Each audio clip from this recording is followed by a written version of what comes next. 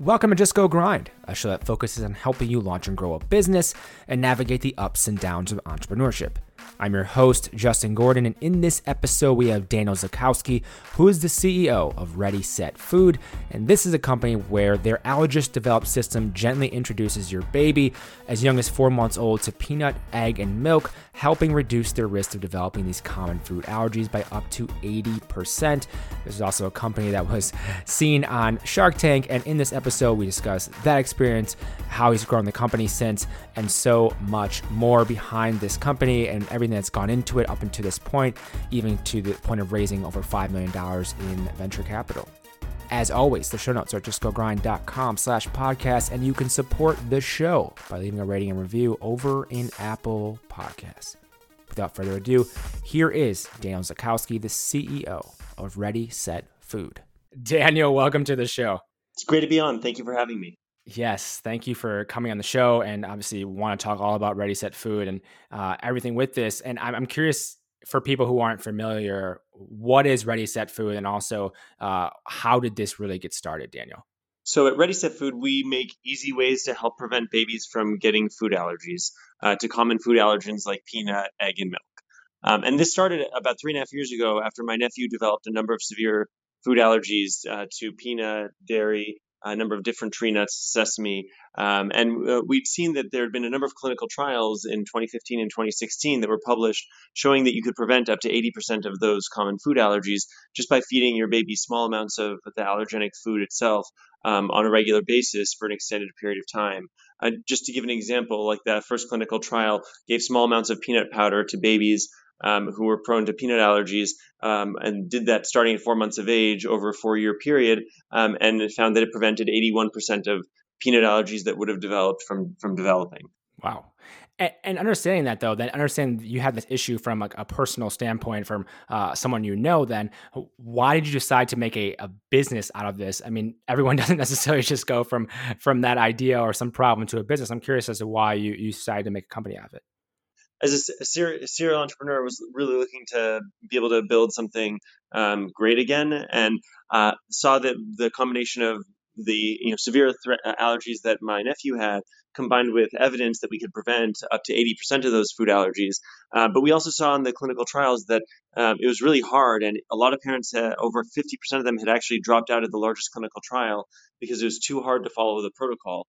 So we knew that there was a real opportunity to save really 250,000 babies every single year in the U.S. from getting severe food allergies, but that even in a clinical environment, it was really hard, and most parents in real life were going to struggle much more than that. So that if we wanted to, have a real population change in the amount of food allergies we have, we needed to have an easier way for parents to prevent these food allergies.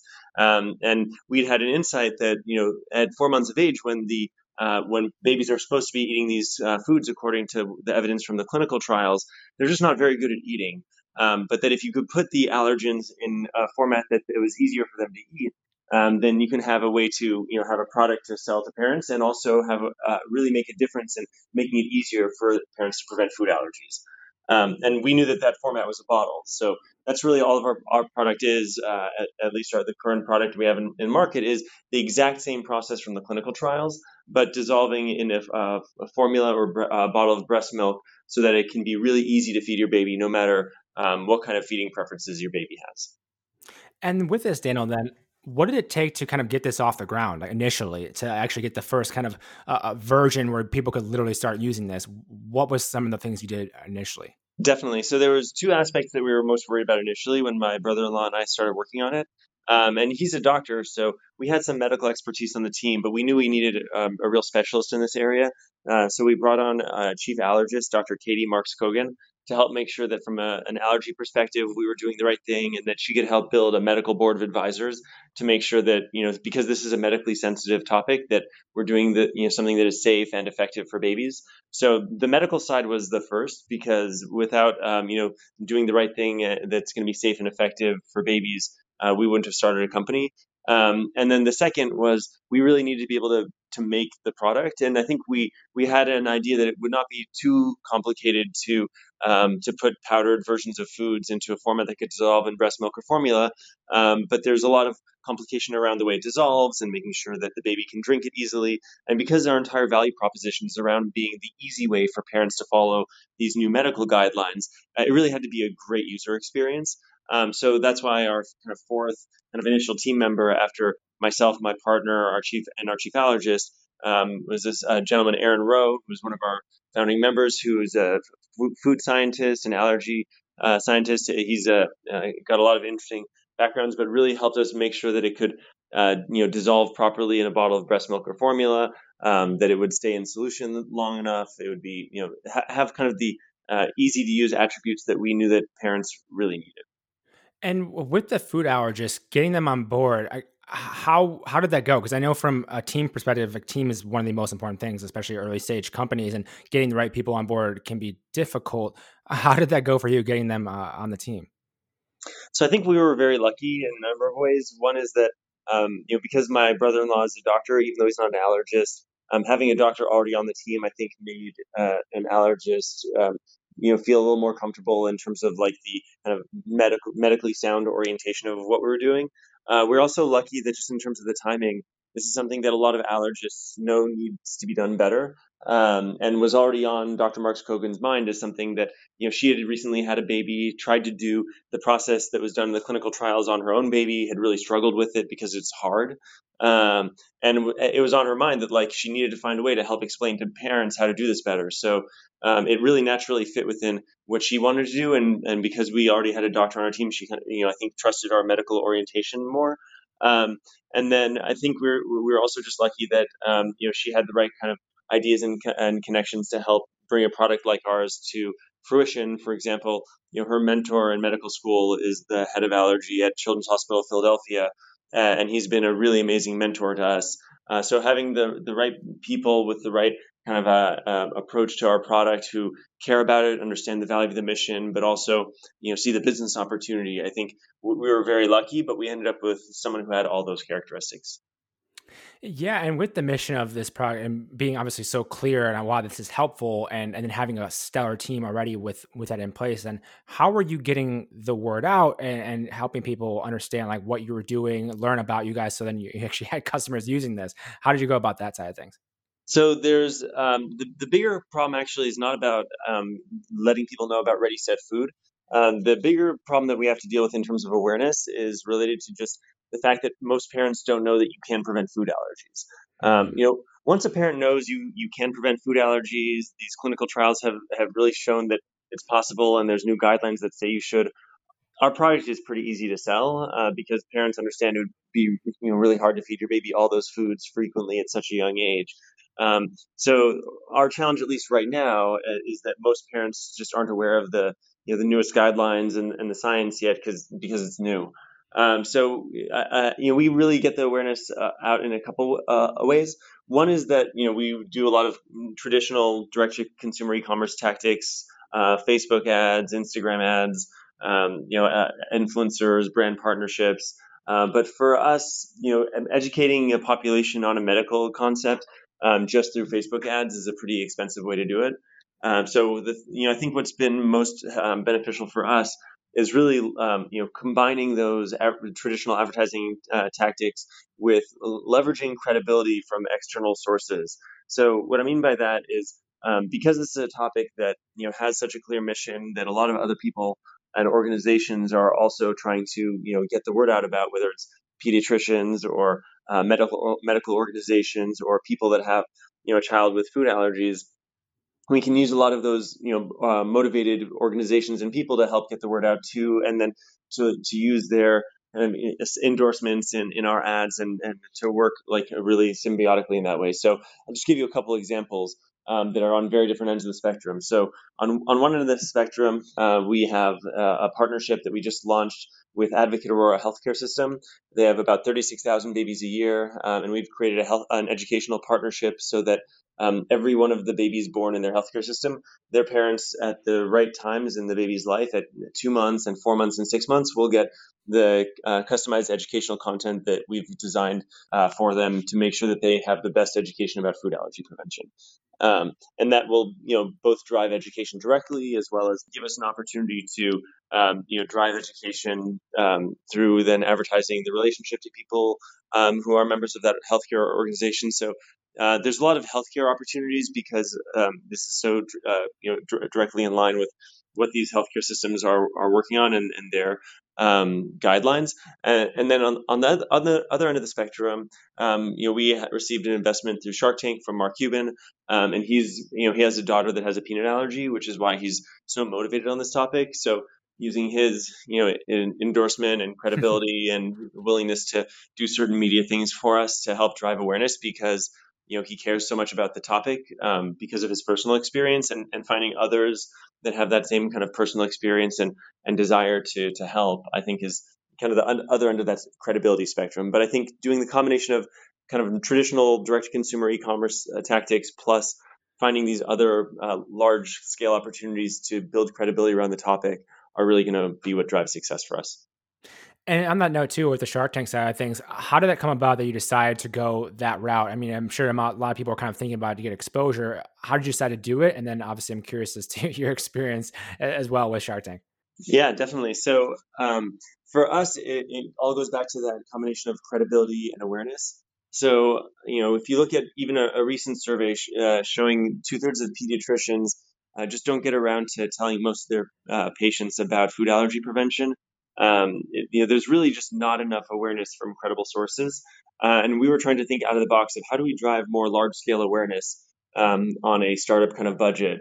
And not just awareness of brand, but much more credibility on the topic. And I think that while you don't necessarily want to immediately buy everything you see on Shark Tank, there's a certain amount of credibility that if it was total BS, then they might not allow it on the show and things like that. Which Yeah. I think we've seen play out to the benefit that like there are a lot more people that like believe in this topic now because they've heard about it on Shark Tank, they've seen it on Shark Tank, and we still have to convince them about our product, but even the topic has more credibility now. So for us, it was a really great experience. I think that I'm very unlucky that Mark has a daughter with a severe peanut allergy. But for us, it's been just an incredible partnership because he has that personal connection. It was definitely a lot of work from when we first applied in March, a year and a half ago, to what we ended up airing in January. They ended up seeing a clip from a morning show that we were on, being interested in it, having us apply. And I think for us, like we were just most afraid that given the short amount of time and complexity of the topic, that really the correct like scientific message got across. Because like for us, it was all about like, can we get the right credibility on topic and make sure that it comes across the right way. But there's really like not much time when you think about like the first 90 seconds is your pitch and then there's a bunch of negotiation. There's really not much time to actually like discuss the topic itself because your first 90-second pitch is mostly focused on being entertaining, getting them to laugh, getting them engaged on the topic. Right. So yeah, it's just really incredible experience, and I think has made a huge difference for our company. But we were also, I think, quite lucky that one of the sharks had such a personal connection, which I think made the relationship and the partnership a lot more meaningful and actionable. Yeah, and when I talked to Jake Liu from Outer, and he went through Shark Tank as well, and just saw a tremendous lift from that, and it continued after as well. How did that kind of impact your business? One, obviously, you got Mark Cuban on board, which I'm sure has been great, but even just from like a perspective of outreach, and from there, people awareness from there, like what kind of impact did you see from being on Shark Tank then? Good question. So initially, probably a little bit less lift than a lot of the other companies that go on Shark Tank, just because our target demographic is parents with a baby 0 to 6 months of age. Right, very Um, niche. but very narrow window, and they may or may not be awake that late at night. But I think that like we did get a nice sales bump right away, but I think the more meaningful piece has been the credibility for the topic and how we've been able to leverage the fact that Mark Cuban has invested and has said he wished he could have used this with his kids when they were young. So I think the fact that we like the actual airing itself was beneficial, but not as directly helpful given like how narrow our demographic is. But the like after effect has been really amazing. We're up 4 to 5x from right before we aired on a like new subscription monthly basis, and that's like sustained, not just like a blip. So it's always nice to get the bump right away, and but for us, it was much better to and more important to have a meaningful lift, kind of with all the additional credibility brought to the topic and endorsements we have now. Yeah, and it's obviously one of those things you can go back to again and again as a credibility indicator. Moving forward, like you've always had that experience, and of like you've been on Shark Tank. Like moving forward, however long, it's like, oh yeah, we went on Shark Tank, and then it never leaves you from having that as well. And I'm sure people are curious, and I'm definitely curious about having Mark Cuban involved. Like, what does that involvement look like from his side? Because some investors can be super hands off. He obviously has this problem within his own child, but I'm just curious on what that kind of involvement working with Mark has been like since. So he is highly engaged. I mean, we send him a weekly update. It's something he asked for as part of our work with him, and he's very just engaged about it. So I don't know how much of that is because of his personal connection versus like what he does for everyone. I can't imagine he has time to do that with every single company he works with, but he's amazingly efficient and responsive, and more so than we would have expected, but in a way that's been, I think, very helpful to us, especially around a donation program that we're working on. That's been a big focus of his investment that you saw in Shark Tank, and also of things that we're working on together to make sure that we do education, but we also sell a product. And for people who can't afford it, we wanted to donate it so that they could. And we have a donation program available at readysetfood.com/giving back. Where anyone on food stamps or on Medicaid can go and get a free subscription to our product. So I know that's something that he's also been really engaged on and working with us to help promote. That's awesome. And obviously, that's just one investor. You had other investors in a pre-seed and seed round. Take me through how the fundraising side of things for Ready Set Food has gone for you. I know you were a founder previously as well. I'm just curious for other entrepreneurs who are going through fundraising, because it's obviously a very difficult and arduous process. How has that gone for you, Daniel? But yeah, for us it was, I would say, also difficult and arduous. I think like everyone feels like they have special problems that make it harder to fundraise. I think for us we also had our special problem is just that we don't really fit into any category. So any fund that's focused on a specific investment thesis around technology or around wellness or around like everyone is like a little bit different than we're a dietary supplement that's clinically proven, really scientifically backed by evidence, but also not something that like makes you feel better right away that you buy in a whim. Yeah. So I think like we fit into this we fall into this weird place where we're not a drug, we're not a food, we're not a supplement really, and we're not tech. So I think that made it a little bit more difficult for us. But I think what we had going for us, at least initially, is that there's so many people who have the personal connection to the topic. So initially we raised a very small friends and family round, and then had a number of angel investors with personal connections to the topic invest. And then once we had a little bit of momentum, we brought on a couple more serious investors like PLG Ventures and Amplify Los Angeles. So and that basically took care of most of our pre-seed round, and including like Wavemaker Health and a few others. So that initial kickstart was really based on people who had that personal connection, because I think it was so hard to find a really good fit. And then once we got a little bit of traction, though, there were enough kind of generalist pre-seed investors that we were able to kind of fill out our initial like 2 million-ish pre-seed round. And one thing I just had to go back to real quick. I know I've actually had this conversation recently, so I was curious. How did you set up your initial family friends kind of financing in terms of what that looked like, the structure of it? It was all on a safe note. Everything through pre-seed was all on a safe note. It was the Y Combinator like pre-money safe note before they made those changes. So now it's a little bit different. But yeah, basically, it was all on the standard safe note. Cool. Yeah, I was just curious. There's a number of different ways to kind of go about that, especially depends on how you look at growing in the future, taking on additional investors, et cetera. So good to hear that from just that perspective of things. And then were there differences and like major differences between kind of the pre-seed versus seed round of funding for you? More so that we were able to, I think, attract real long-term partners like Danone Ventures. So, I mean, Amplify and PLG Ventures have been incredible strategic partners. But in terms of like the long-term like driving of growth in the company, having a strategic investor like Danone, who is the second largest infant formula maker in the world, I think is really beneficial for us. So I think we could go from getting people on the team who are like strategically helpful and good investors, but not like long-term growth drivers, to finding partners that we're in final talks, bringing on some healthcare systems to invest that will be part of partnerships to drive education through the healthcare system.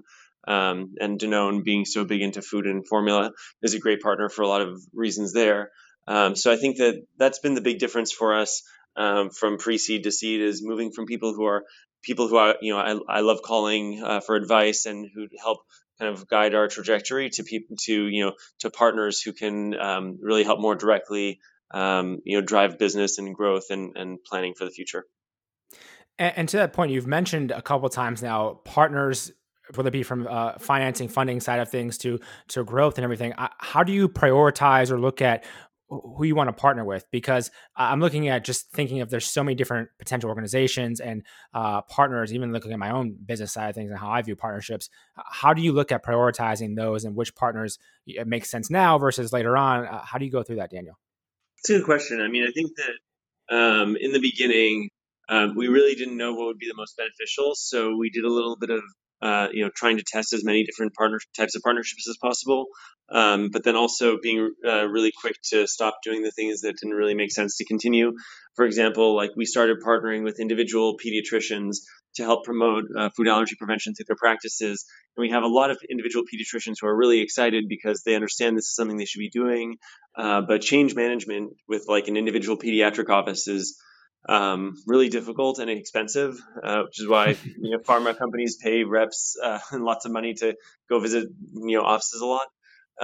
And so for us, it just didn't really make sense, even though it showed initial really nice signs of success from pediatrician interest. So I think like finding a lot of different things that you can try, and testing them, and then being smart about what to stop. Because I think that I definitely wouldn't have predicted that the initial success would come from Facebook and Instagram, and the latter success that we're seeing now would come from larger scale partners like healthcare systems. We really predicted like the opposite, Yeah. because it was so aligned with healthcare systems that we thought that like, oh, they would know, they would understand, want to do it, and then once it was more generally known, then we'd go to Facebook. When really, like, it turned out we had to do the opposite, because even though it was well known by doctors, like the medical community just wasn't in a place yet from a top down level that they were willing to drive this and kind of force this system wide, and now they are. So sometimes you have to just know how to like look and see, but then also say no and move on to the next thing, and but then also not give up on things that may have not worked in the past. Still come back to them, because sometimes the situation changes, and healthcare partnerships that would not have worked 3 years ago are going to give us a lot of success now, I think. Yeah, the timing part of it's an important piece you're mentioning there. Like just because it at one point in time wasn't the right fit or wasn't going to work out doesn't mean forever that it's never going to be the right fit. And I'm thinking back to my experience of reaching out to people a number of times as well, even for Just Go Grind. And like the timing is everything. Like I've reached out, when you follow up again, whether it be 6 months later, a year later, people are in a much different spot, whether it be coming on a show, whether it be helping sponsors show, anything like the timing of that is something to keep in mind. Just like don't lose those contacts just because right now it may not be the right fit. It kind of evolves as you grow and everything as well with that. It seems that's how it's gone, at least with Ready Set Food as well. Exactly. And I think the hardest part is what you mentioned, which is just really prioritizing. Because at any given point, there's so many new things to try, so many things that you tried before you can retest. And I don't know if I have a secret sauce there, other than, in the beginning, I think we were just less strategic and more tactical based on like connections and strings we could pull and things like that. Because I think that especially for our kind of business, that there were a lot more opportunities from leveraging connections and things like that than just kind of grinding on a certain type of ad campaign.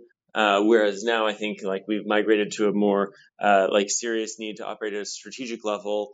And we've spent almost a year launching Advocate Aurora, our first healthcare system, and I think now within a couple months we'll launch a few others. So I think that the thing that works initially is also not the thing that works later, and that's important to keep in mind. And that thinking about that while at the same time you're trying to constantly reprioritize is what I would definitely say is like the hardest challenge of running a business. So I understand that the product is such an important part of Ready Set Food. How has the product side of it, of Ready Set Food, evolved over time since the beginning to where it's at now?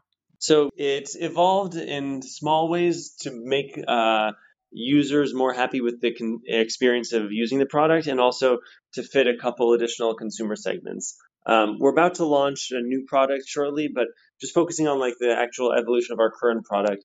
Like for example, we found that in our initial runs, we'd really focused on how easy the packets were to pour into a bottle, and not enough on how easy they were to open. Some people had problems opening the packet and had to carry scissors with them to cut it off. And there turns out to be some amount of trade-off between, easy to open and easy to pour. But we did need to move the line, I think, a little bit closer to the easy to open piece, because it's not appropriate that you have to carry scissors with you to cut open a Yeah. sachet you're going to pour into your baby's bottle. So, we did some things like that just to make sure that it was easier to use. And I think that that's a really important part of what we try and do, is just understand from our consumers like what difficulties they're having with it, especially because it's a physical product and it's something they have to use every day. And really our entire value proposition, when you think about it, is really just making the process easy. So if it's not easy because you need scissors, or not easy because it doesn't dissolve properly, that's not a good customer experience. So we made small changes like the opening issue. We also saw some evidence that even though the actual rate of milk allergy is very low, that in the single digits, low single digits, that there's a pretty high rate of perceived milk allergy, around 14%. So that we then decided it would be good to create a line of like dairy-free products to suit the needs of people who felt like their baby was milk intolerant. It's important for allergy prevention to have it in there, which is why our core product does. But we also want to make sure that if people really feel like their baby can't tolerate it, that they can have an option that still hits the peanut and egg allergens, which are the ones that most people are concerned about. So the biggest change was that kind of function and usability change. But we've also tried to do some things to make our product more suitable to certain like niche segments. And one thing I want to go back to real quick is you mentioned the growth side, obviously partnerships combined with the different channels, Facebook, Instagram, et cetera. Early on there with that, knowing you had to go like the Facebook, Instagram route, did you end up doing that in-house and working with an agency? How did you view that? Because there's a few different ways to go about it. We've gone back and forth through both. I think that our product is especially hard for an agency just because it's very different than most other products they'd work with, given the combination of misinformation about food allergies and education needed, and potential safety concerns that parents have. It's just very different in terms of how you'd work with an influencer to how you'd make a Facebook ad, kind of language you're allowed to use from an FDA perspective. So I think that we've found that agencies end up adding a lot of value for us, but that the kind of typical tactics that they use with other people just don't work the same way. We're with an agency right now that has done some really good work for us. But it's definitely been an on and off thing that we've brought in house at certain times. And I'd say that we typically do almost as well in house. And then when we find a new agency, they add a lot of value with some new, really cool ideas. But that in the long run, we typically end up just being a different enough type of product that what's more important is like really deep product knowledge versus like the best Facebook expert. Although it would be nice to have both, but Yeah, it wouldn't hurt. yeah, exactly. So when we have a bigger budget, then we can get the best Facebook expert who's also a product specialist. Um, but yeah, I think that's like the thing that we found especially difficult, is just that because it's not fashion or beauty or health and wellness really. it's just it requires like more out of the box thinking, and I think where agencies can really excel is knowing what's worked for other similar people and executing on it really well. And I love testing ideas that work well for other people, but in general, we found that not to consistently be a winner. And with that being just one of the challenges is finding that side of things and the acquisition strategy. As you've gone about the last 2 years or so here, 2+ years, I mean, what have been kind of the major challenges or the biggest challenges for you with growing Ready Set Food over time? Just curious for your perspective of what you think has been kind of the biggest challenges. So the biggest challenge for us is really that for the 20 years preceding when the new guidelines came out, doctors used to give advice that was exactly the opposite of what they're telling people now. So for 20 straight years, they told people you should not give your baby allergenic food, especially when they're young, because your baby's really delicate and you shouldn't do anything that could cause them harm, and an allergic reaction could cause them harm. And doctors made their best guess given a prior lack of evidence, but that turns out to actually be actually the opposite of what the right advice is. And it doesn't just lead to more food allergies, but the later you give your baby the first exposure, the more severe it is. And that recommendation was in line with kind of the common sense belief that like babies are delicate, so we should just protect them until they're older. But that it's it's really been a difficult thing to overcome because it has the combination of common sense plus a pretty decent amount of like medical like time in the being given to patients. So now like all the new guidelines say like feed your baby allergenic foods early and often, do it for all babies. But there's so much hesitance from the prior like different recommendations combined with like the general intuition that like why would I just do that to my baby? It looks so delicate. I'll just wait until they're bigger and tougher.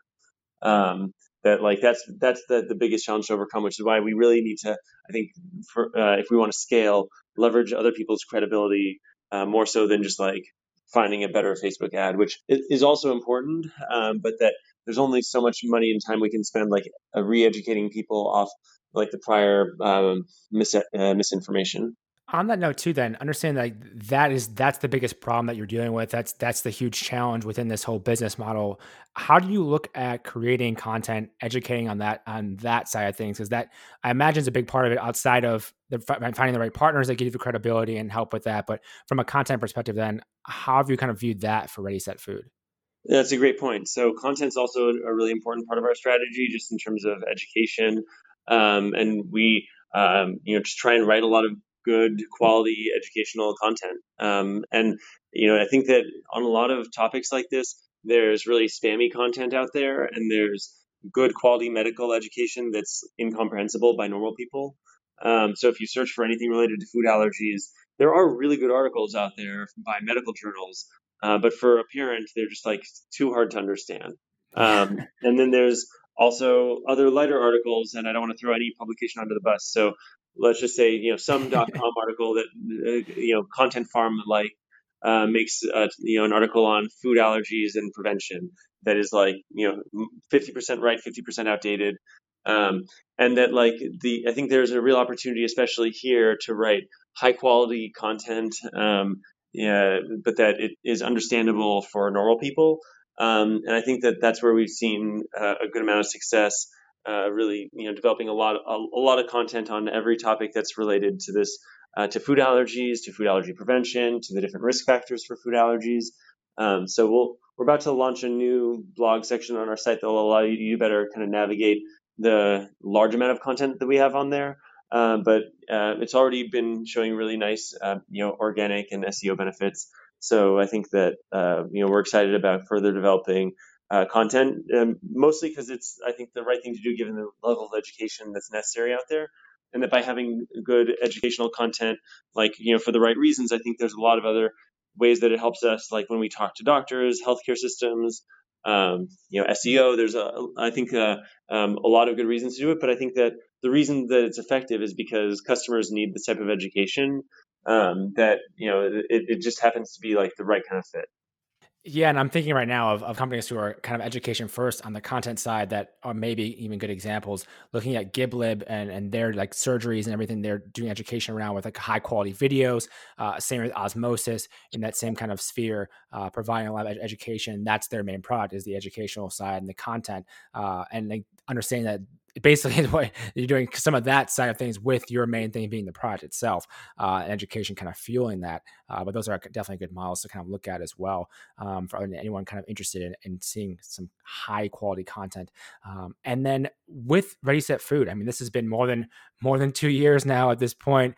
Gone through a lot on the fundraising side. You've been on Shark Tank. It's been quite the journey. I mean, what kind of traction at this point have you made with Ready Set Food?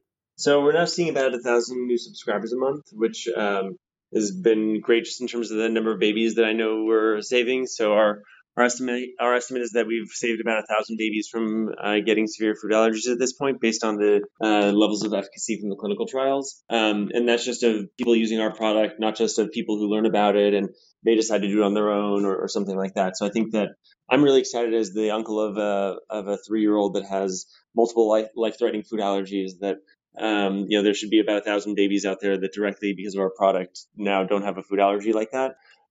So I think that that's really exciting, and also, having the credibility from partners, not just like Mark, who has a personal connection, but from companies like Danone that understand the space and want to see big changes in the levels of food allergy, all the way down to like healthcare systems partnering with us. I don't think I ever would have imagined when we started this that the ninth largest healthcare system by number of babies would be using educational material that we developed for all of their pediatric visits to discuss food allergy prevention. Wow. Just it's pretty wild. So I think, look, we still have a long way to go. Anytime we're trying to educate patients and consumers about something that's a little bit complicated on the health side, there's a lot to do. But I think given where we've come, and a really great opportunity to do so.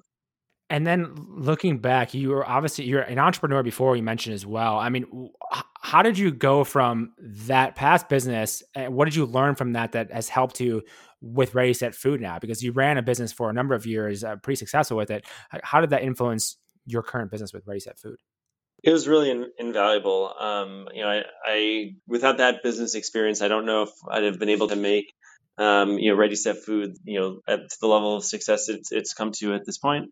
Um, I think that there's a lot of, just small things as far as organizing a business, putting a team together, thinking about, even inventory management, just some small details that in my, in between jobs of like corporate strategy wouldn't have really run into as much.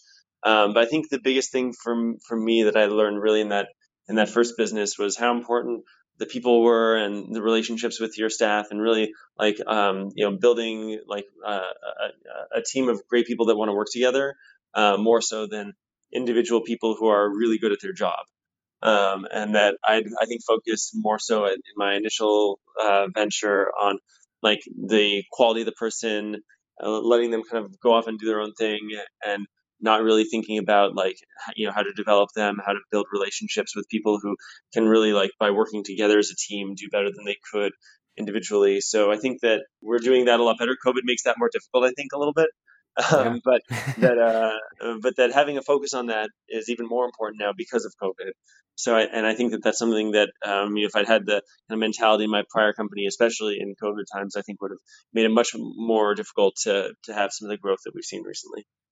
I mean, on the note with COVID, I mean, how has it affected Ready Set Foods? I've talked to a number of different business owners, and it's different for everybody. But for you, then, how has it affected how you operate? So I would say it's overall hurt us a little bit. We're not in the category that's being dramatically helped, and thankfully not in the much larger category of companies that have been like decimated or have had to like totally pivot or re-engineer their entire company. I think that we've had some problems, like for example, this healthcare partnership with Advocate Aurora was supposed to launch 4 months ago, but because of COVID, they didn't have any bandwidth for anything other than COVID, basically. So some of our larger scale partnerships have been delayed, and so there's some amount of people who have not enough money for extra purchases like this, but we've not really seen as big of a hit on sales. It's more that some of our larger scale partnerships and partnership efforts that we were expecting and counting on to drive growth in the future have been delayed. I think we're extraordinarily lucky that nothing's been canceled, nothing's been blocked, and we're now in the process in the next month or two of launching everything that we were supposed to do 6 months ago, and raised all the money we needed to. And so I think we're, compared to most, really lucky. But then occasionally you hear about like the telemedicine segments and things like that that really get big boosts. You think it's nice to have good timing sometimes.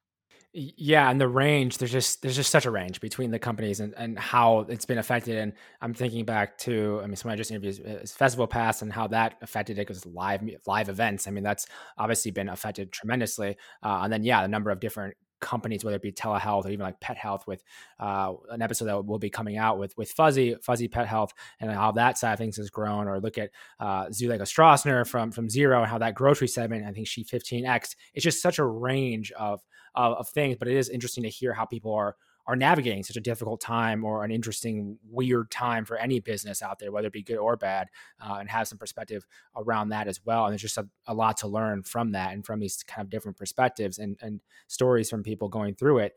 One thing I want to hop back to, because I'm always kind of interested in the learning side of things from entrepreneurs. Have there been any books, whether it be personal or professional, that have just been helpful for you or impactful for you in your career so far, Daniel? So I think there's three books that probably have been the most impactful for me. One is a book called Strategic Intuition by a professor at Columbia, William Dugan. And he talks a lot about where interesting new ideas come from, and what how you foster new ideas in your organization. And the really short version of it is that he talks a lot about how so many of the new great ideas in society are really just combinations of ideas that are existing in other areas, and that one of the best sources of innovation is just being open-minded and having like a broad range of experiences, and having teammates and members that have broad ranges of experiences and can be open-minded and leverage ideas from other industries and categories and roles, and that those are some of the things that end up driving real innovation more so than like a scientist sitting in like a research laboratory. So I think that's one book that's been really interesting, and I think that our product is kind of a result of like similar idea that like it's not a rocket scientist type innovation, but by combining a couple things from different industries and areas that we've seen, can help save hopefully 250,000 babies a year from food allergies. Another is a book called Super Forecasters by Philip Tetlock. It's about how I'm going to butcher the description a little bit here, but a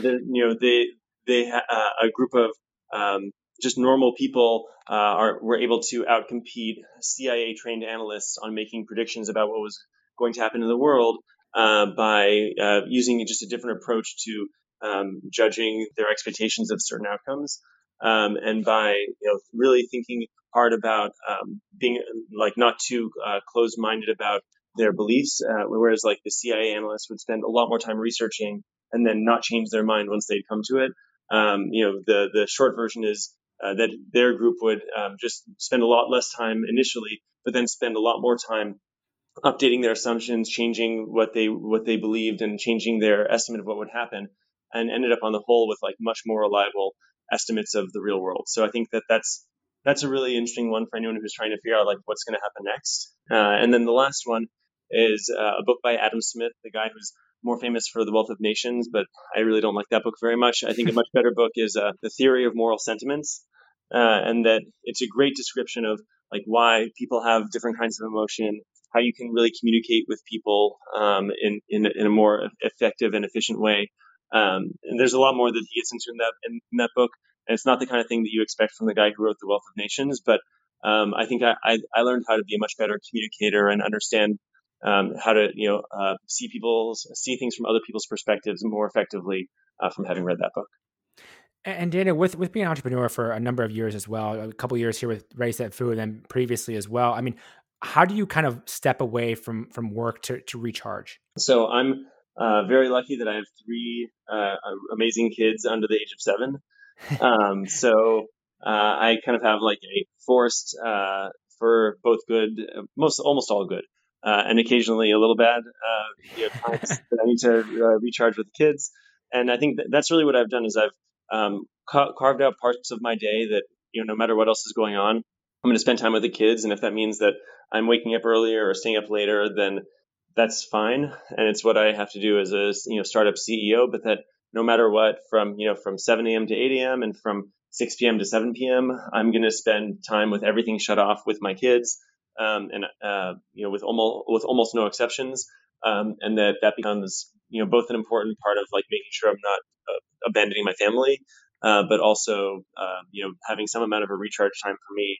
And I would say that's one thing that COVID's made a little bit easier, actually, is that kind of schedule where I can work all night and in the morning, but still pretty easily carve out two solid hours in the morning and late afternoon for family time. Absolutely. And one final thing I'm just curious about, the name is pretty unique, Ready Set Food. How did that come about? It's a great question. So it came about after a lot of discussion, really. The problem that we have is that because we're a dietary supplement that's not done clinical trials on our product yet, there's a lot of things we can't say from a regulatory perspective. So it would have been great to have a product named like Allergy Preventer, or some better version of that. But unfortunately, because of the well-meaning regulations that generally I think have good effects in this category, it really limits what we can say to being only things that are really vague. So I think we could have picked something that was kind of vague and meaningless, like Yahoo or something like that. Like there's some connection, but you don't really see it directly. And I think that because this concept is so new, we wanted to have some type of name that had some level of explanation of like what you were doing with your kids. So having the word food in it, being ready so your baby can eat food later in life. I think that having a combination of like easy to understand in some way that adds value to your understanding of the product, easy to spell, has a website available, I think is where we ended up. And I think that for a while we actually thought we would change it because it'd be like the perfect way of describing protection and prevention, and also be as kind of memorable and things like that. But I think because of the regulatory issues around it, that we are very excited. Our name is Ready Set Food.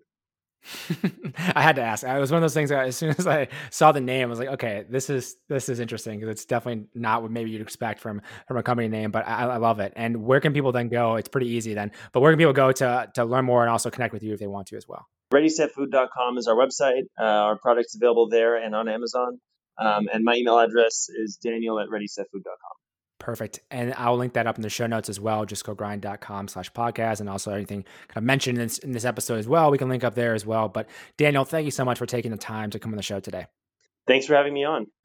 Thank you for listening to this episode of Just Go Grind. I really appreciate you taking the time to listen. The Weekly Grind, which is my weekly newsletter, comes out every single Friday. You can find it at justgogrind.com/newsletter.